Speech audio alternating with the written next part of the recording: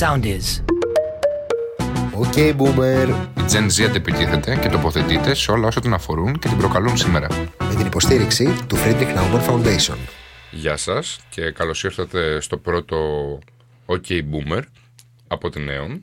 Είμαι ο Βασίλης. Και εγώ ο Χρήστος.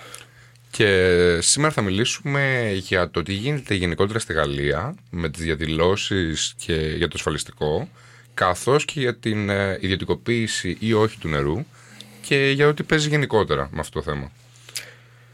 Πριν σας μιλήσουμε για αυτά, νομίζω πρέπει να σας συστήσουμε τη ΝΕΟΝ. Βασίλη, ρίχτω. Λοιπόν, η ΝΕΟΝ είναι ουσιαστικά η βασική δεξαμενή σκέψης και δράσης φιλελεύθερων νέων, που στόχο έχει γενικότερα να ενεργοποιήσει τους νέους και την Gen Z και γενικότερα για θέματα τα οποία μας αφορούν. Γενικά έχει ένα χαρακτήρα έτσι ακτιβιστικό και έτσι ενεργοποίησης των νέων, και επειδή θεωρώ ότι και θεωρούμε γενικότερα ότι δεν υπάρχει και επαρκής εκπροσώπηση και ενεργοποίηση της γενιάς μας για ζητήματα που μας αφορούν, νομίζω ότι είναι μια προσπάθεια την οποία αξίζει να προωθήσουμε περισσότερο και για τον λόγο αυτό και είμαστε και σήμερα εδώ και συζητάμε για αυτά τα θέματα. Πολύ, πολύ σωστά. Λοιπόν, τώρα γιατί μας αφορά το τι γίνεται στη Γαλλία. Καλή ερώτηση. Γίνεται μεγάλη συζήτηση και για τις διαδηλώσεις κτλ. Προσωπικά πιστεύω ότι είναι ένα θέμα το οποίο χρειάζεται παραπάνω εξήγησης και είναι κάτι το οποίο μας αφορά εμάς σαν νέους, γιατί στην πράξη το αν θα έχουμε σύνταξη και αν θα πληρώνουμε εμείς σύνταξη και το τι θα γίνει με τα εργασιακά μας κτλ. Είναι κάτι το οποίο όχι απλά μας αφορά, θεωρώ ότι είναι και το βασικό πρόβλημα της γενιάς μας, γιατί δεν έχουμε ασχοληθεί ιδιαίτερα με αυτό και πρέπει να ασχοληθούμε. Ακριβώς Βασίλη. Εντάξει, νομίζω όλοι έχουμε δει τα επεισόδια στη Γαλλία τους τελευταίους μήνες. Έχει παίξει πολύ το θέμα. Χιλιάδες διαδηλωτές έχουν ξεχυθεί στους δρόμους και διαμαρτύρονται για το νομοσχέδιο που θέλει να περάσει ο Μακρόν για το συνταξιδοτικό. By the way, το νομοσχέδιο έχει περάσει, οπότε νομίζω καταλαβαίνεις τι έπεται. Θα το δούμε στη συνέχεια αυτό. First things first. Να πούμε ότι το σατανικό αυτό νομοσχέδιο, όπως παρουσιάζεται, ουσιαστικά προβλέπει την αύξηση της ηλικίας συνταξιοδότησης από τα 62 στα 64, πιο κοντά στον ευρωπαϊκό μεσόωρο. Και εξαιτίας αυτού κάποιοι δημόσιοι υπάλληλοι θα χάσουν κάποια τα προνόμια τους. Από τη μία τα συνδικάτα που διαμαρτύρονται θα σου πούνε ότι οι αλλαγές που θα γίνουν ρίχνουν επί της ουσίας κάποιους εργαζομένους που ασχολούνται με χειρονακτικές εργασίες, καταλαβαίνεις, και ξεκινούν και νωρίτερα να εργάζονται, σε αντίθεση με κάποιον απόφοιτο πανεπιστημίου που κατά πάσα πιθανότητα θα δουλέψει σε δουλειά γραφείου. Από την άλλη, και ο Μακρόν θα σου πει ότι η ηλικία συνταξιοδότηση στη Γαλλία είναι από τις χαμηλότερες στην Ευρώπη, πράγμα που ισχύει κιόλας, και ότι πρόκειται για ένα αναγκαίο μέτρο, έτσι. Ναι, αλλά πριν πούμε ποιο είναι αυτό το μέτρο και τι ακριβώς είναι, νομίζω ότι είναι σημαντικό να πούμε τι είναι τα ασφαλιστικά συστήματα, πώς λειτουργούν, ποια είναι τα πιο βασικά, και να μας κάνεις έτσι λίγο μια ανάλυση για αυτό το θέμα. Συμφωνώ απόλυτα. Πρέπει να το εξηγήσουμε λιγάκι. Κοίταξε, από όσο γνωρίζω, υπάρχουν δύο βασικά ασφαλιστικά μοντέλα παγκοσμίως. Το αναδυναμητικό και το κεφαλοποιητικό. Στο αναδυναμητικό, η σύνταξη που θα πάρεις προκύπτει από τις εισφορές που πληρώνεις στο κράτος, στον ΕΦΚΑ δηλαδή, συν ότι θα σου προσθέσει το κράτος σαν μπάλωμα. Αντίθετα, στο κεφαλοποιητικό σύστημα, τα χρήματά σου τα επενδύει κάποιος ιδιώτης, με χαμηλό ρίσκο, έτσι. Μην φαντάζεσαι ότι παίζεις στο καζίνο και να πάρει σύνταξη, έτσι ώστε να τα. Κάποιοι φίλοι μου θα ενδιαφέρονταν. Λες, θα το κρατήσουμε αυτό. Και ο καθένας έχει τη δυνατότητα να επενδύσει μέρος ή και ολόκληρη τη σύνταξή του με αντίστοιχα χαμηλό ή υψηλό ρίσκο. Δηλαδή, καταλαβαίνεις, κάνεις εσύ την επιλογή. Ναι, αλλά γιατί να διαλέξεις το ένα ή το άλλο, δηλαδή ποια είναι τα υπέρ και τα κατά και γενικά πώς λειτουργεί που έχει λειτουργήσει βασικά καλύτερα, και έχει studies, ξέρω. Ναι, ας το συζητήσουμε βλέποντας ένα παράδειγμα από ένα αποτυχημένο ασφαλιστικό σύστημα που εντελώς τυχαία αφορά και τη χώρα στην οποία ζούμε. Έτσι γίνεται και η σύνδεση. Τι ποιος σύνδεση? Ναι, σωστό. Ελλάδα-Γαλλία. Στη χώρα μας λοιπόν, όπως και στη Γαλλία που γίνονται οι διαδηλώσεις, ισχύει σχεδόν αποκλειστικά το ένα σύστημα, το αναδυναμητικό. Με βάση τα στοιχεία βλέπουμε πως η κατάσταση δεν πάει πολύ καλά. Να πούμε ότι είναι κάθε πέρσι και καλύτερα. Ας το πούμε αυτό. Δεν ξέρω αν είδες μια πρόσφατη. Ό,τι βγάζεις τα κρατάς στο ταμείο και τα παίρνεις πίσω όπως είναι. Δεν αλλάζει τίποτα. Ακριβώς. Ναι. Και χειρότερα, μη σου πω. Ναι. Δεν ξέρω αν είδες μια σχετική έρευνα της διανέωσης πρόσφατα που βγήκε. Με βάση αυτή τα στοιχεία της έρευνας, στην Ελλάδα μέσα σε 40 χρόνια, δηλαδή από δεκαετία του 80 ως το 2020, το 1 τρίτο των νέων της χάθηκε, που αυτοί θα πληρώνουν τις συντάξεις. Ηλικιωμένοι, δηλαδή όσοι είναι άνω των 65 μην φάμε ξύλο, διπλασιάστηκαν, και άρα τα έξοδα για τις συντάξεις αυξήθηκαν. Να σημειώσω εδώ ότι και οι γεννήσεις μειώθηκαν περίπου στο μισό, 40 κάτι της εκατό. Αυτό που περιγράφω δεν είναι κάτι καινούριο, καταστροφικό που μας συμβαίνει μόνο σε εμάς. Ναι, λέγεται δημογραφική γύρανση. Είναι φαινόμενο. Υπάρχει δηλαδή σε context. Και πρακτικά αυτό σημαίνει ότι το κράτος, δηλαδή φορολογούμενοι, εγώ, εσύ, όλοι όσοι μας ακούνε, τσοντάρουμε το 16% του ΑΕΠ κάθε χρόνο για να μην χαθεί η μπάλα στα ταμεία. Δηλαδή, για να πάρουν σύνταξη, ας πούμε, οι παππούδες μας. Ακριβώς. Και όλοι όσοι είναι συνταξιούχοι αυτή την περίοδο. Ωραία, αλλά εγώ τώρα, ας πούμε, ή κάποιος φίλος μου, ο οποίος θέλει να δουλέψει τώρα, θέλει να πάρει τώρα τα λεφτά του και είναι σίγουρος ότι θα πάρει σύνταξη. Γιατί τον ενδιαφέρει, δηλαδή, γιατί να. Αυτό θα τα πάρει μαύρα, θα τα πάρει μπροστά. Γιατί να μπει στη διαδικασία να κάτσει να μαθαίνει το ασφαλιστικό, αφού ξέρει ότι αυτά τα οποία θα δώσει δεν τα πάρει πίσω.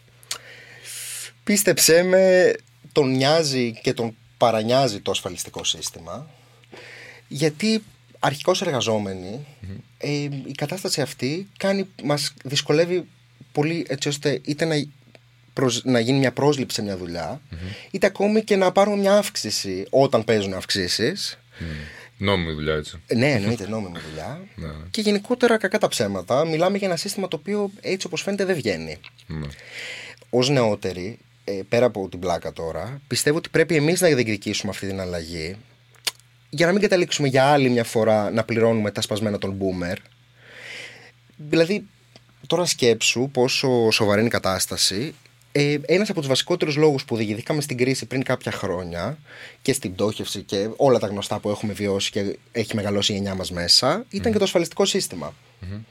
Οπότε δεν ξέρω, εμένα μου φαίνεται ότι είναι ένα θέμα το οποίο πρέπει να μας αφορά και πρέπει να κοιτάξουμε. Και δεν έχει και συζητηθεί για πολύ γενικά. Και δεν έχει συζητηθεί ούτε πολύ ούτε και στη διάσταση που πρέπει. Στη διάσταση που πρέπει και με τα δεδομένα τα οποία πρέπει.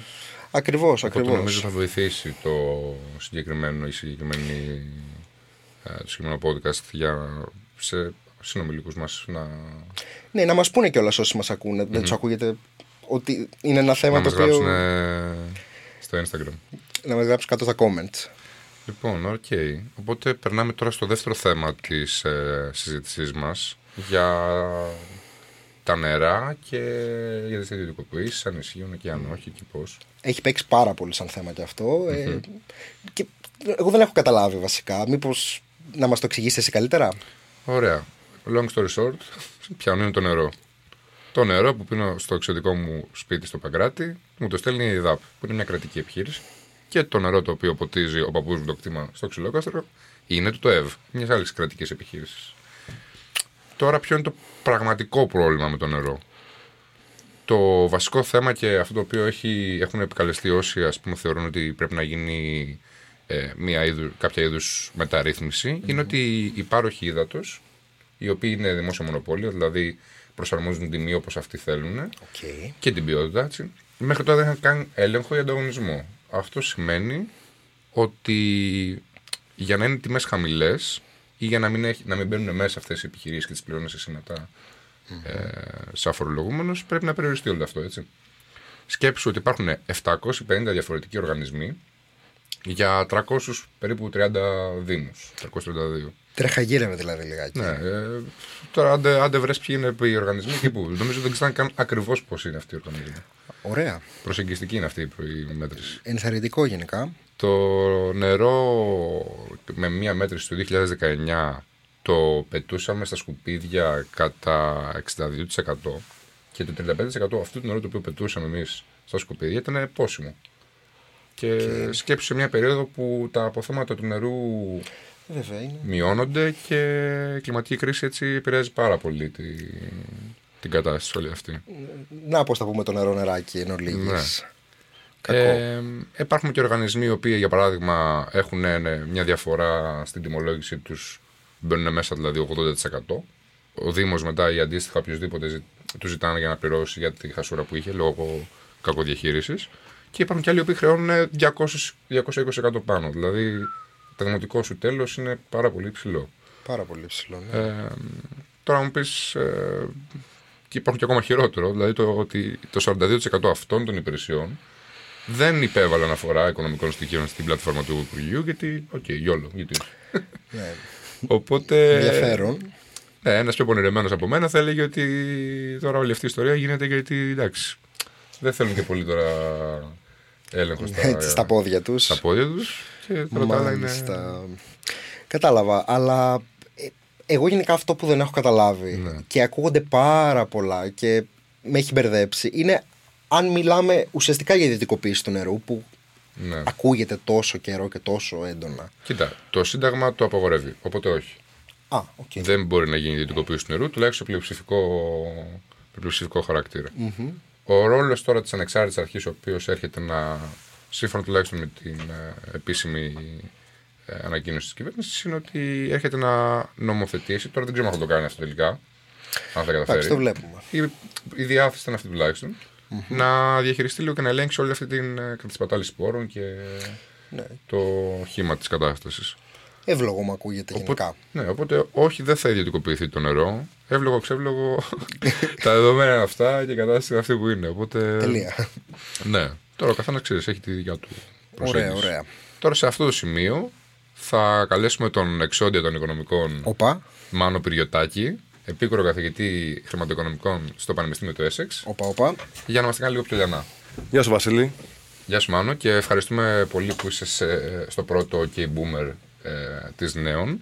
Θέλουμε, Μάνο, να μας εξηγήσεις λίγο πολύ τι γίνεται με τα νερά και έτσι και σε πιο διεθνές πλαίσιο, ποιες είναι οι καλές πρακτικές, τι ήθιστε γενικά να γίνεται και τι πιστεύεις ότι πρέπει να γίνει. Ωραία, Βασίλη, ευχαριστώ πολύ για την πάσα. Από την οικονομική σκοπιά, ένας βασικός λόγος πίσω από την ιδιωτικοποίηση είναι να ανοίξει η αγορά, να έρθουν νέοι παίκτες και έτσι να μειωθούν τιμές μέσω της δυνάμεις προσφοράς και ζήτησης. Να αυξηθεί δηλαδή ο ανταγωνισμός που λέμε. Και στην πραγματικότητα αυτό ισχύει για τους περισσότερους κλάδους, γιατί βλέπουμε ότι όταν ανοίγουν οι αγορές, τότε οι τιμές είναι μειωμένες για τους καταναλωτές. Οπότε έχουμε μια αύξηση της κοινωνικής ευημερίας. Ένα παράδειγμα χαρακτηριστικό ήταν ο ΤΕ, ο οποίος λίγο μεγαλύτερος από εσάς, που είμαι ελάχιστα μεγαλύτερος από εσάς. Θυμάται. Δεν είσαι boomer, αλλά είσαι. Θυμάται ποια ήταν το τιμολόγιο του ΤΕ δεκαετία του 90. Ας πούμε, ενώ τώρα δεν μπορεί να πει είναι το πιο φθηνό στην Ευρώπη, αλλά είναι αρκετά μειωμένα συγκριτικά με το τι πληρώναμε τότε. Στην περίπτωση του νερού όμως είναι λίγο αμφίβολο κατά πόσο η ιδιωτικοποίηση θα βοηθούσε και θα αύξανε την κοινωνική ευημερία, και αυτό ίσως οφείλεται εν πολλής λόγω της φύσης του κλάδου του νερού. Τι εννοούμε. Εννοούμε ότι στο νερό, στην παροχή νερού υπάρχει πρόβλημα στην είσοδο νέων παικτών, υπάρχουν εμπόδια στην είσοδο νέων παικτών. Για παράδειγμα, όταν έχεις ένα κλειστό επάγγελμα και το ανοίξεις, τότε η είσοδος νέων παικτών αυξάνει την προσφορά, άρα μειώνται οι τιμές.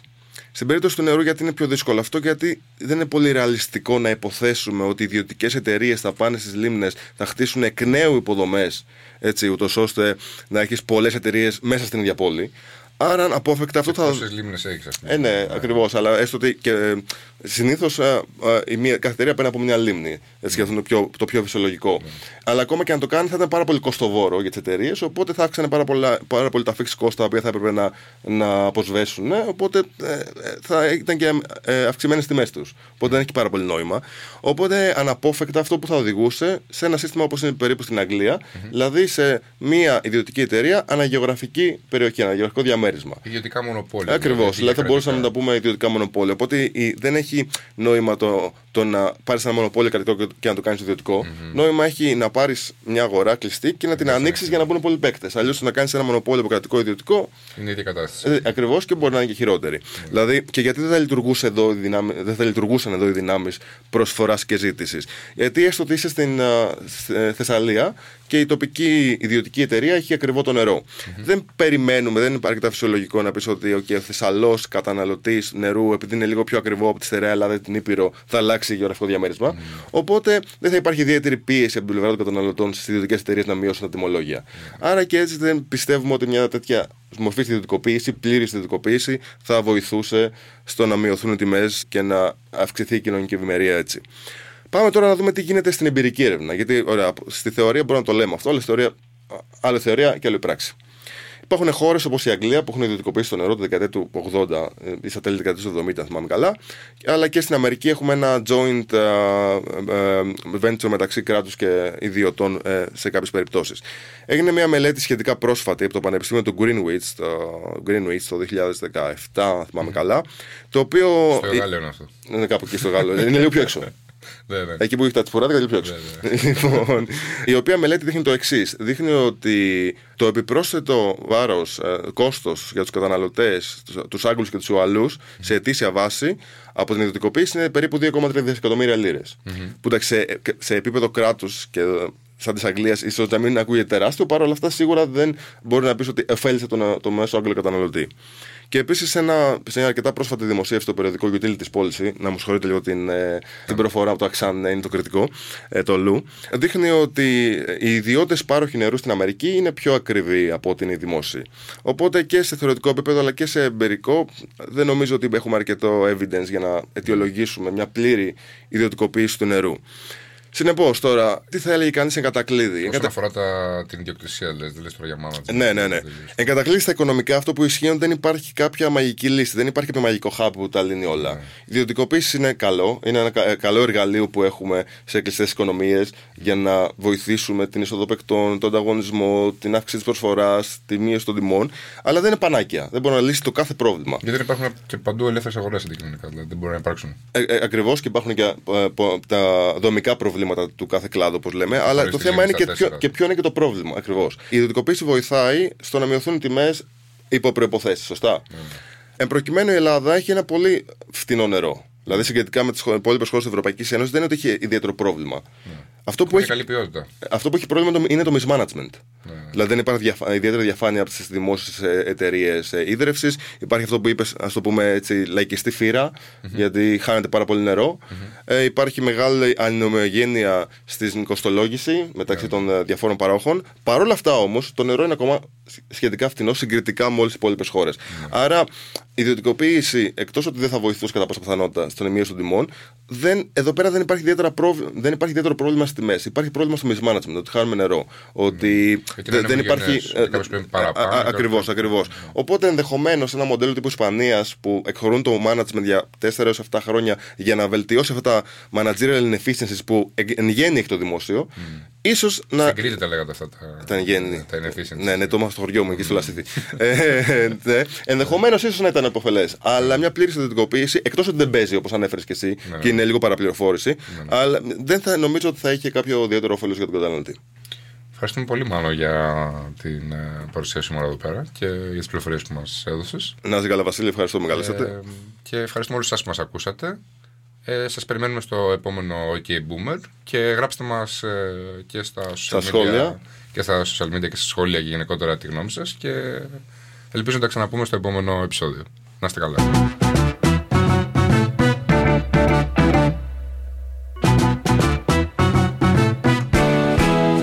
Ακολουθήστε μας στο Soundees, στο Spotify, στο Apple Podcasts και στο Google Podcasts.